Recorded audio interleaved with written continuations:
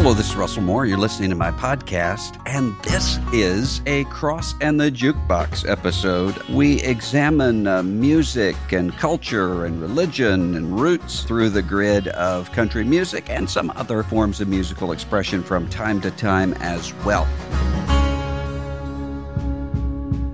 I'm reading right now Stephen King's new set of novellas called If It Bleeds. And the first story, the first novella in that is called Mr. Harrigan's Phone. And it's about this kid who starts working in the afternoon for an elderly man, and he's helping him to maintain his plants in his house and taking him to church and so forth. And there's a line early on in the novella that talks about him at church, and it says this, quote, "Back then he only used one cane, which he leaned on when he rose to sing hymns that I suppose I'll remember until the day I die."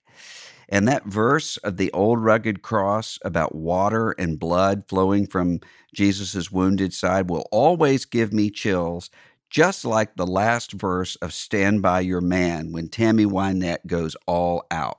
Now, I laughed. I chuckled when I read that because I thought, yeah, I mean, there's such a distinctive voice that Tammy Wynette has, and there's such pathos in the way that she sings that song. So I thought that this was just illustrative of the emotional power of some of those hymns. What I didn't know is that Tammy Wynette is going to end up being a key character in this story. So spoiler alert, if you're planning to read the story, I'm not going to give you all of the spoilers, but there are going to be some things that might spoil the story for you if you plan to read it later.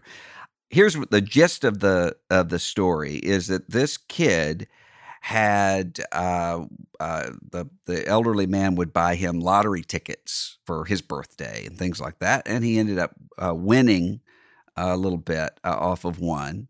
And he ended up buying the old man an iPhone, which the old man didn't think he would want, but then ended up using, and he really liked country music. So he would watch a bunch of George Jones YouTube videos and that sort of thing.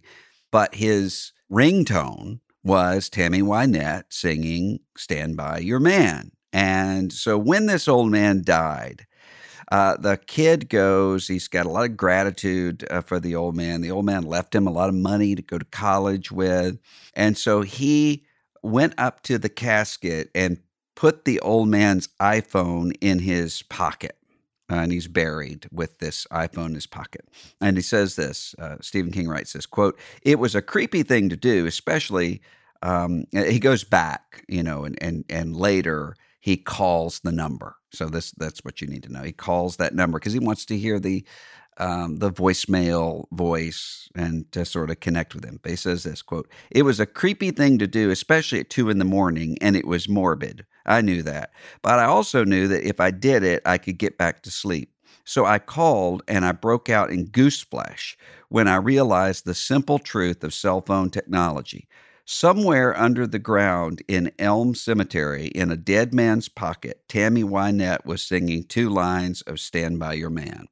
Later in the story, he goes to the graveyard, and Stephen King writes this, quote, "I went to my contacts and called him. Then I lowered my phone and I put the side of my face down on the newly replaced sod, listening for Tammy Wynette. I thought I heard her too, but it must have been my imagination. It would have had to have been. It would have had to have come up through his coat, through the lid of the coffin, and up through 6 feet of ground. But I thought I did. No, check that. I was sure I did. Mr. Harrigan's bone singing Stand By Your Man down there in his grave." Now, I think that the reason that this works, Stephen King knows how to get the reactions that he's looking for in terms of the way that he uses words. And I don't think that just any song or artist would have worked for this story to give the same kind of a creepy vibe. I just don't think that Kitty Wells' "It Wasn't God Who Made Honky Tonk Angels" would work. as well. I don't even think, despite the midnight language, I don't think that Patsy Cline walking after midnight or crazy would work. I think Tammy Wynette, Stand By Your Man, works here because of the emotion behind the song, but also because it's a sad song with what at first glance appears to be happy lyrics. So the song is about standing by your man, about love that is lasting. But if you actually pay attention to what she's saying, it's not a happy song. And I think that's intentional. So Ken Burns and Dayton Duncan, in their country music documentary and book, which I have an interview with them on Signposts. Check that out and listen to it, because we talk about the whole range of things. But they have a quote in that documentary that's one of my favorites, by Jeannie Seeley, talking about Tammy Wynette and Loretta Lynn. And she says this, quote, "One amusing thing to me about Tammy and Loretta," she said, "is that Tammy's songs were always about standing by your man and treating your man right, being there for him, and yet she divorced several times. Loretta was always threatening in her songs. Don't come home a drinking, don't do this, or I'll do that. And she always stayed with her man. So I kind of thought they almost wrote each other's songs." And, as I had never ever thought about it until that was on the documentary. And I thought, that's exactly right. But the Tammy Wynette song, Stand By Your Man, that we're going to talk about today, has taken on a life of its own. Now, Tammy Wynette, one of the most gifted singers of the 20th century. She grew up very poor in my home state of Mississippi, and she wrote songs that all, for the most part, tended to have this sad edge to them. So if you think of Apartment Number 9, or the song that she does, Divorce, which maybe we'll talk about sometime on the Croston Jukebox, which is, if you've never heard this, it's about the way that you spell out words in front of a small child that you don't want the child to hear. And so instead of talking about birthday presents or Christmas presents that you don't want the kid to know about, she's spelling out Divorce. My Divorce became final today.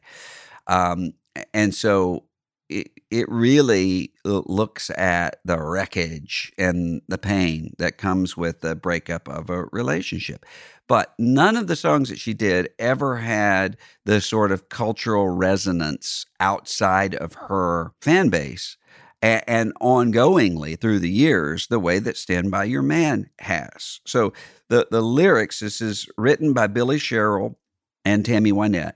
And the lyrics go this way. "Sometimes it's hard to be a woman, giving all your love to just one man. You'll have bad times, and he'll have good times, doing things that you don't understand. But if you love him, you'll forgive him, even though he's hard to understand. And if you love him, oh, be proud of him, because after all, he's just a man. Stand by your man, give him 2 arms to cling to, and something warm to come to when nights are cold and lonely. Stand by your man and show the world you love him. Keep giving all the love you can. Stand by your man." Now that line, "keep giving all the love you can," also shows up in that Stephen King story, which I won't spoil that for you, but it shows up later on. This song, Stand By Your Man, I think sometimes it's out in the cultural lingo, even in ways where people don't understand that it comes from a song. I've heard people say, I gotta stand by my man, and they don't even know that this is from a song. And so it's shown up in things like, in 1992, Bill Clinton was in the middle of, he was running for president at that time in the Democratic primaries, and had a scandal break about Jennifer Flowers, who was a lounge singer in Little Rock, who claimed that she had had a 12-year affair with him. And this was in the tabloids, and journalists were covering it. And his campaign was in trouble. I mean, it was in, and now I don't think people get just how much trouble it would have seemed to have been at the time, because we're sort of accustomed now to people not caring at all about what sort of character or lives their political leaders have. But at the time, this was, of course, just 4 years after Gary Hart, who had been running for president, was essentially disqualified from the race for having an affair. And so Bill Clinton and his wife, Hillary, went on 60 Minutes to sort of explain what had taken place. And at one point, Steve Croft, the journalist, says, I get that you all have this sort of arrangement. He uses that language, and both of them flashed with anger. And Hillary Clinton says at one point, I'm not just some little woman standing by my man like Tammy Wynette. I was watching this live at the time, and I remember I was really young, but really politically interested. And when she said, I'm not some little woman standing by my man like Tammy Wynette, and she did it with this sort of fake Southern accent at the time. So it sounded, I remember wincing, because I didn't think about Tammy Wynette. I just thought that just sounds so condescending, whether she intended it or not. I'm not saying she intended it that way, but it sounded that way. Well, Tammy Wynette certainly took it personally. And so in the press, there was this back and forth with Tammy Wynette. And in one of the best biographies of Tammy Wynette that I'll refer to later on, it talks about how Hillary Clinton tried to call her and apologize. Tammy Wynette wouldn't take the call, and it took the actor Burt Reynolds getting involved to sort of get them together and get this resolved. So Stand By Your Man, I mean, it's in the middle of the election of a president of the United States. It's been listed as one of the 100 best country music songs by Billboard and various other places. But you have to remember when this song is coming along. You have a women's movement that is emerging in the country, and there's not a lot of certainty as to which direction that feminist movement is going to go, because there's a strain of it that's in continuity with the suffragettes and others in American life that's saying we need to have equality, we need to have fairness. They're not trying to destroy marriage or male-female relationships or those distinctions. It's not what they're about. They're just saying, let's treat women like human beings. And then there's another strain of it that was more radical, that would say things along the lines of a woman needs a man like a fish needs a bicycle, or the sort of quips that, say, Cher, the singer, would make when asked, do you believe in the institution of marriage? And she would say, yeah, but who wants to live in an institution? I mean, there was a little bit of ambiguity as to which direction that was going to go. So in the middle of that, here comes Stand By Your Man. And Tammy Wynette's biographer, in writing about this, says that, and I'll link to this biography, Tammy Wynette, Country Queen. He says that a lot of this has to do with her Mississippi Baptist upbringing. And so he quotes this, quote, "And the Baptist creed that a wife is to submit herself to the servant leadership of her husband was not one that Wynette quarreled with, at least on the surface. I was taught the old true South," she said. "Daddy made all the decisions. A man's word was law. And that's what bothers me so much when people make fun of Stand By Your Man. That's all I knew." Now, there's a lot in there. First of all, there's the assumption that that's what the Baptist creed is that The man makes all the decisions, and his word is law.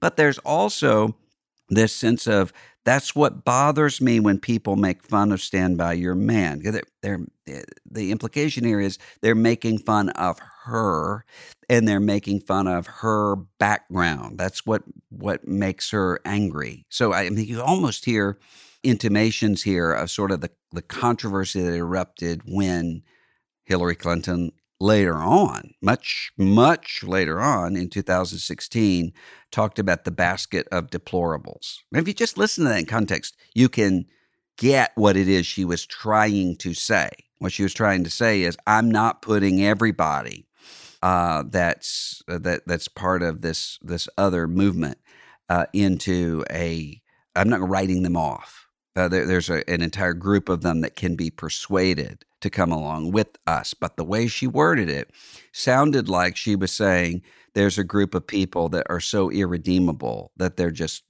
worth writing off. And a lot of people took that as, you're looking down on me, you're condescending to me. Tammy Wynette had that reaction to what it is that the sort of making fun of Stand By Your Man. So Billy Sherrill wrote most of, from everything we can see, most of this song, and based it off of Benny King's song Stand By Me. Now, one of the things that I found really fascinating, and I kind of laughed out loud as I was rereading the other day, preparing for this biography by Jimmy McDonough, Tammy Wynette, Tragic Country Queen. Talking about Billy Sherrill, it says that Sherrill, quote, did not attend church because he could not find one that teaches a literal enough interpretation of the scriptures. And end quote. I laughed because you disobey a biblical command. The Bible commands you to do not forsake the assembling of yourselves together because you can't find a church that's literal enough for you. So you disobey the literal command of Scripture because a church isn't literal enough. That might be really similar to the view of marriage that you see showing up in Stand By Your Man and some of these songs. So this biographer, Jimmy McDonough, talks about when Wynette is listening to the lyrics are being given to her by Billy Sherrill, and she says that he asked her, do you like this? Do you like Stand By Your Man? And she said, quote, yeah, I do. With the old-fashioned Southern Baptist upbringing that I've got, I like that idea. So she thought that the lyrics of this song lined up with that Southern Baptist understanding of men and women and of marriage. And we'll get to later on whether it does. But that was her understanding. Now, this caused, remember, Tammy Wynette's in a relationship at this time with George Jones. And one of the things that will forever be the case, that despite their divorces and their divorce from each other and so forth, Tammy Wynette and George Jones are always linked together in the public mind. As we talked about He Stopped Loving Her Today. When people hear that song, they think of Tammy Wynette. Even though he didn't write the song, it's not really about her, but it feels like it's about her because it's coming from him. There's a little diner that I stop into that I really like in Oxford, Mississippi, when I go through Oxford, that's got a painting on the wall, George Jones and Tammy Wynette up there, just like they're frozen together in this artistic rendering. So they're thought of together, and they were together at the time. And according to McDonough, this caused some tension in the relationship. The song did. And George Jones didn't like it. And he said that the song didn't sound country enough. It sounded too pop to him. And he just didn't like it. But Tammy thought that this was more about professional jealousy. It wasn't that he thought the song was not good enough. It's that he thought the song was too good. And he would know. I mean, he knew how to recognize a hit. And so there was a sense of maybe she was starting to outshine him. But McDonough, when he's talking about this in the biography, he sort of veers off from the history of it to say the moral center of this song is to him unclear. He's not sure what the actual claim in the song is. Is it that men are dogs? And he says that in his view, the success of the song is due to its vagueness. Now, that's not typically the case. Typically, in terms of storytelling, whether that's lyrical or whether that's in novel writing or in any other way, particularity is the way that you get to the universality. So think of, for instance, Me and Bobby McGee from Baton Rouge. The windshield wiper slapping. That particularity helps you to get a feel that can connect to the person, to the universal. But in this case, he says he thinks the vagueness was good because it allowed the listener to complete the meaning, shake your head in disgust, or raise our fist in support. It was sort of open. Now, what I do not think this song is about is fidelity. There are a lot of people who, again, if they're just using the shorthand, stand by your man, what they mean is fidelity. What they mean is don't walk out on one another when times are hard. And that's, of course, a good message and a biblical message and just a good human flourishing message. Don't give up on each other in hard times. So I think all of the time about Charlie Pride's wife, who I quote it all the time when she was asked, what do you attribute your long marriage? And she said, I attribute it to the fact that so far neither of us have died. I mean, that's just a great line because she challenges the assumptions there that divorce is on the table and says, no, we're till death do you part, and we're both still alive, so we're both still married. That's the commitment to fidelity. I don't think that that's what this song is about. I think that fidelity is something that this song evades. And the reason for that is there's a fantastic essay by Wendell Berry called Standing by Words, where he talks about the difference between projection and promise. And he says this quote, I come to the difference between projecting the future and making a promise. The projecting of futurologists uses the future as the safest possible context for whatever is desired. It binds one only to selfish interest, but making a promise binds one to someone else's future. If the promise is serious enough, one is brought to it by love and in awe and fear. Fear, awe, and love bind us to no selfish aims, but to each other. And they enforce a speech more exact, more clarifying, and more binding than any speech that can be used to sell or to advocate some future. For when we promise in love and awe and fear, there is a certain kind of mobility that we give up. We give up the romanticism of progress that is always shifting its terms to fit its occasions. We are speaking where we stand, and we shall stand afterwards in the presence of what we have said. And he talks about later in that same collection of essays that what's necessary is fidelity, standing by one's words, and sincerity, words that can be stood by. Now, this sense of fidelity, of not just saying, I think things are going to work out okay with you, therefore I'm going to commit myself to you, but I'm going to give myself to you in the uncertainty of what the future looks like. I'm going to risk my life, not risk my life literally, but I'm going to risk my future and my future expectations in terms of belonging to you. That's an aspect of fidelity. That's one of the reasons why when I'm officiating at weddings, I don't allow couples to write their own vows. There are a lot of reasons for that, but one of those reasons is to say you don't know what it is that you're vowing and what you're committing to. That takes the community to know that because you don't know what's ahead of you in terms of, are you going to be asked to be with one another in a chemo ward or at your child's grave or in an Alzheimer's clinic? I mean, there's none of these things are open to you at this point. You don't know what they are.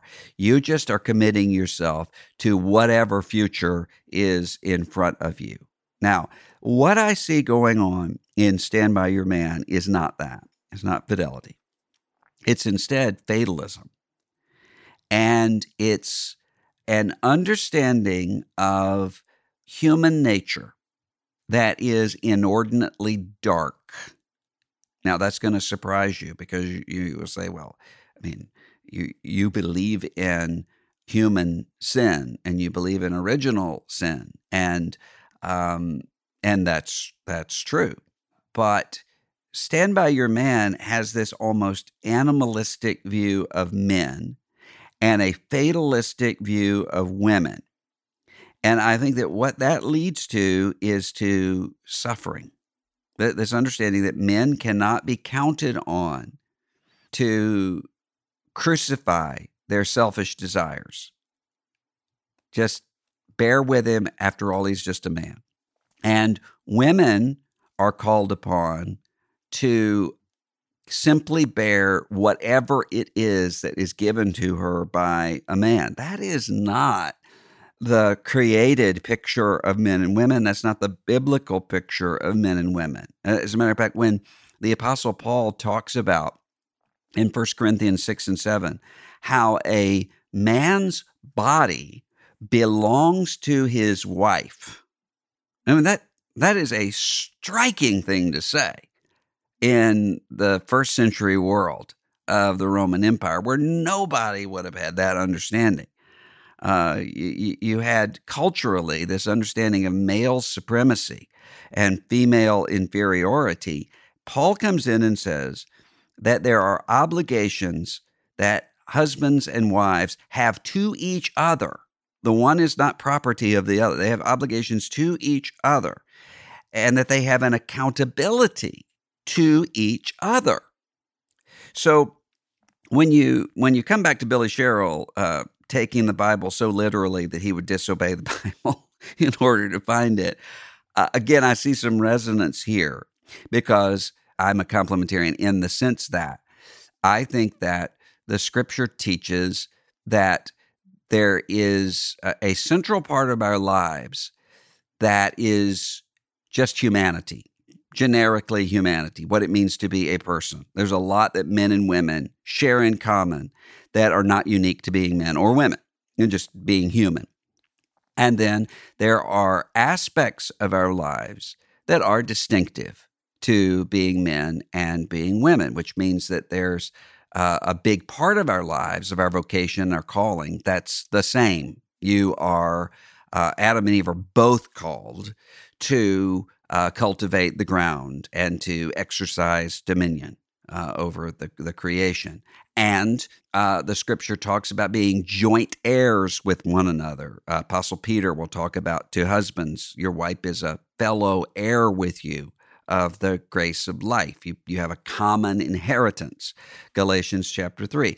And then there are aspects of our calling that are distinct. There's a difference between fathers and mothers. Within the home, there's a difference between fathers and mothers within the church, the spiritual fathering and mothering within the church.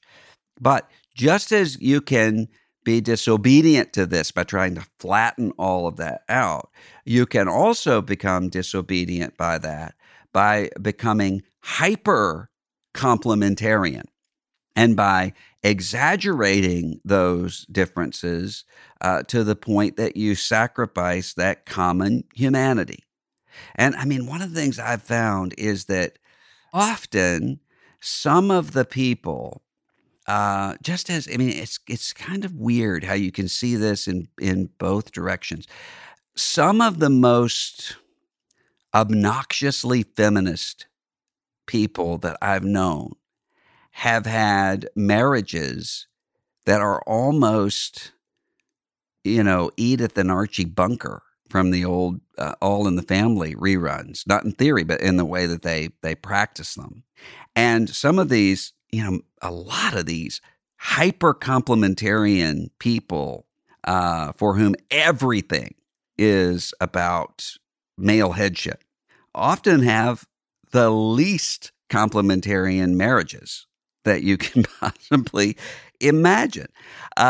So what Scripture, I think, is calling us to is a complementarianism that is not built off of power dynamics, who's over whom, but instead is about the honoring of one another, fidelity to one another in our sameness and in our distinctness. And that means protection. And by protection, when we're talking about this sort of distinctive aspect of a man's calling to be protective, this is not primarily about fighting off bears. This is primarily about getting under control a man's own appetites and desires in a way that is self-controlled. So this imagery that's here of men in Stand By Your Man is not an accurate image. It is in terms of the way often things are practiced, but this sort of language, he's going to have good times doing things you don't understand. You just have to understand what it is to be a man. He's just a man. I mean, that's what George W. Bush used to talk about as the soft bigotry of low expectations. When you have this understanding that, well, to be a man means a lack of control over one's impulses, is to create a category of maleness that is animalistic, not human. Men and women are both to be governed by a heart and a will and a reason that is captive to the Holy Spirit. An imagination is captive to the Holy Spirit. And so one cannot say, well, I'm not accountable for my sin, including my sins against fidelity in a marriage, because I am a woman or because I am a man. So this sort of language is similar to the sort of language that will sometimes come up where people will say, women are so emotional, they can't control. That's just not true. And if you have this understanding of women, then what you're going to end up doing is having a low expectation of what it is that women can do, which is only going to hurt you, hurt all of us, because then you're going to lose the contributions that women can make. And the same thing is true here with men. So there's this sense of this is just the way men are going to be. And I'm not saying at all that there's anything insincere in the way that Tammy Wynette is reading this. Whether the reason that she resonates with this song, it's probably because it certainly seems true to her experience. But her experience was not the ideal. Her experience was part of her suffering. And I think that what often happens when people have suffered greatly is that they start to believe that suffering is just normal and that suffering is the way it's always going to be. And so there's this kind of stoic acceptance of the suffering in a way that's not legitimate. She should expect more of a man. And there's also the sense that because this is what men do, there can't be any accountability. I mean, that's, if you come back to the difference between Tammy Wynette and Loretta Lynn, she has a very bleak view of the way that men often act also, but she speaks to that man as somebody who is accountable. Don't come home drinking with loving on your mind. That language here, she's saying you have an accountability because you have a choice here in terms of the way that you're going to act, but also because there's a view of permanence. And those of you who have been with me for a while know I believe in marital permanence, that marriage is a one flesh union. And as Jesus says, what God has joined together, let no man put asunder. So you would think that I would like, and I do like this song, but you think I would approve of a song that is pointing toward that marital permanence. But that's not what's here. It's not covenant faithfulness and covenant permanence. Instead, it's again fatalism. You're just going to be in the situation. The implication is you're going to be in the situation no matter what man you're with, no matter what marriage you're in. This is always going to be the case, so just learn to live with it. And I don't think that's biblically legitimate. As a matter of fact, Christians can disagree about what are almost every Christian would agree. There are some cases where leaving a marriage is called for. There are some cases where divorce is morally legitimate. Almost all Christians would agree to that. We would have some disagreements as to in what cases would remarriage be allowable after that. I think that the scripture teaches, Jesus teaches that adultery, and by that I mean unrepentant adultery, can dissolve a marital covenant, and that person would then be free not only to divorce the innocent party, but to remarry. That marriage is over. Or, as the Apostle Paul says about an unbelieving spouse who leaves, and by unbelieving, I'm not meaning that you have to read the content of the heart, but the way that Paul talks about church discipline, you treat this person as an unbeliever if they're acting in that way, ultimately. If there's abandonment, and I would include abuse as being abandonment, because just as somebody could leave a home, somebody could make a home unsafe for somebody to be in. That's abandonment. I think that that's a legitimate reason for divorce and for remarriage later to someone else. Now, again, everybody doesn't agree with me on this. This is what I think that the scripture teaches. I think what is really clear is the Bible never calls on you to stay in an abusive relationship.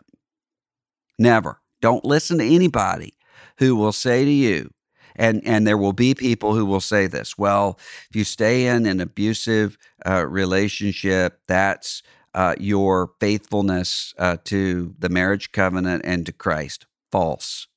Or they'll say, well, if you stay in this, you can bring about change in the life of this person. False. It's not how change takes place. It's something that is evil, and it's something that is harmful, not just to you, but often to other people as well. So I don't think that what Tammy Wynette is talking about here is fidelity and bearing with one another as we're called to do. I think it's instead, again, this low view of what one is worthy of expecting from someone else.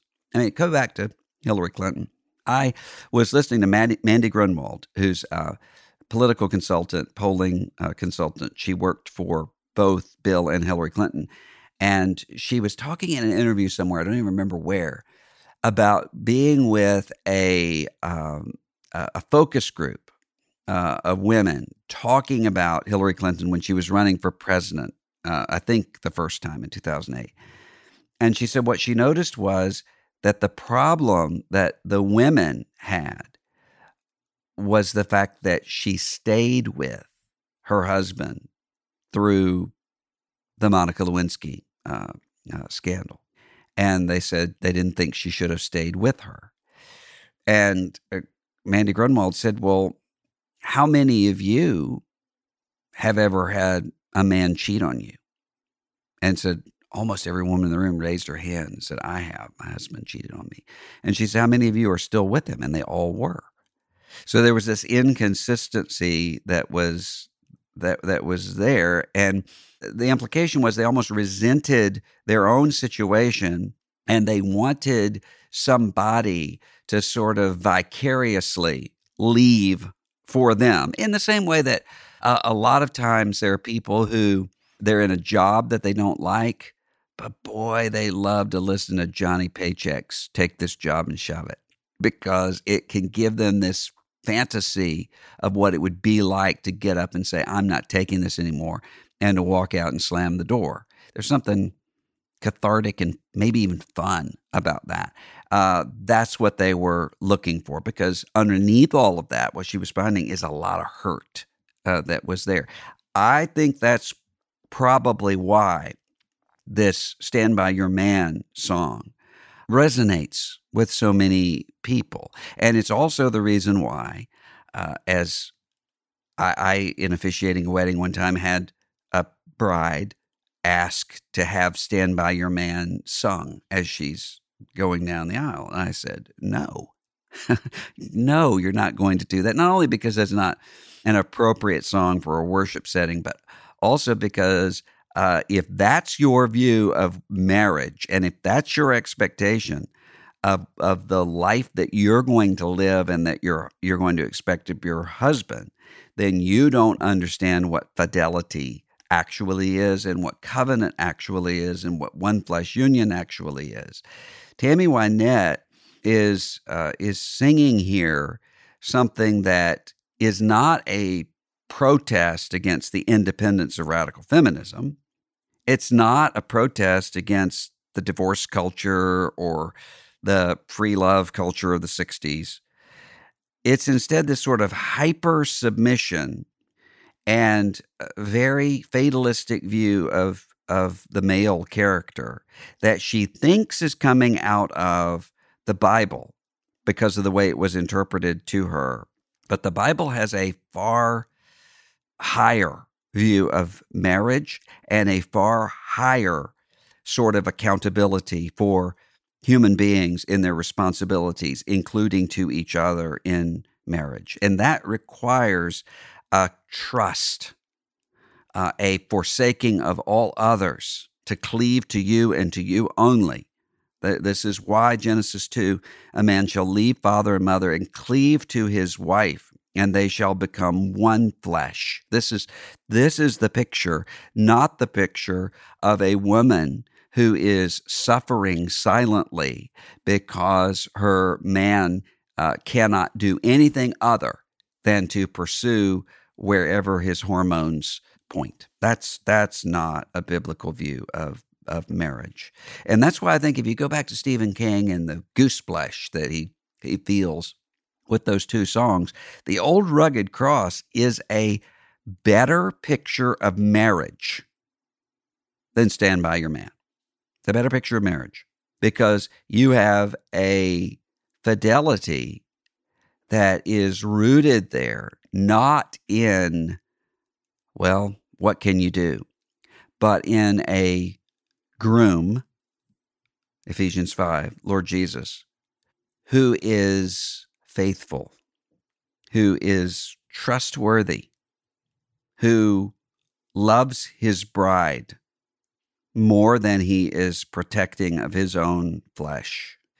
And, you're never going to find Jesus in a spouse, but you can expect to find someone who will follow Jesus in terms of treating you with respect, treating you with honor.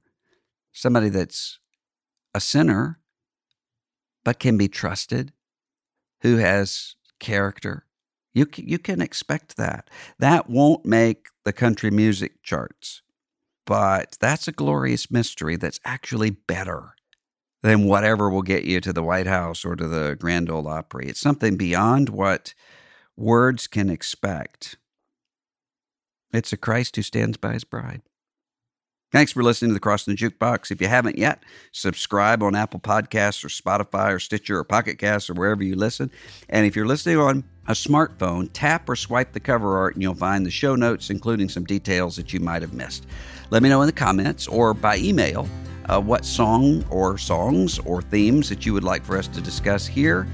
And if you have a question about a moral decision that you might be facing, that you'd like some advice or counsel on, send me an email about that at rdmquestions@gmail.com, and I'll do my best to answer it.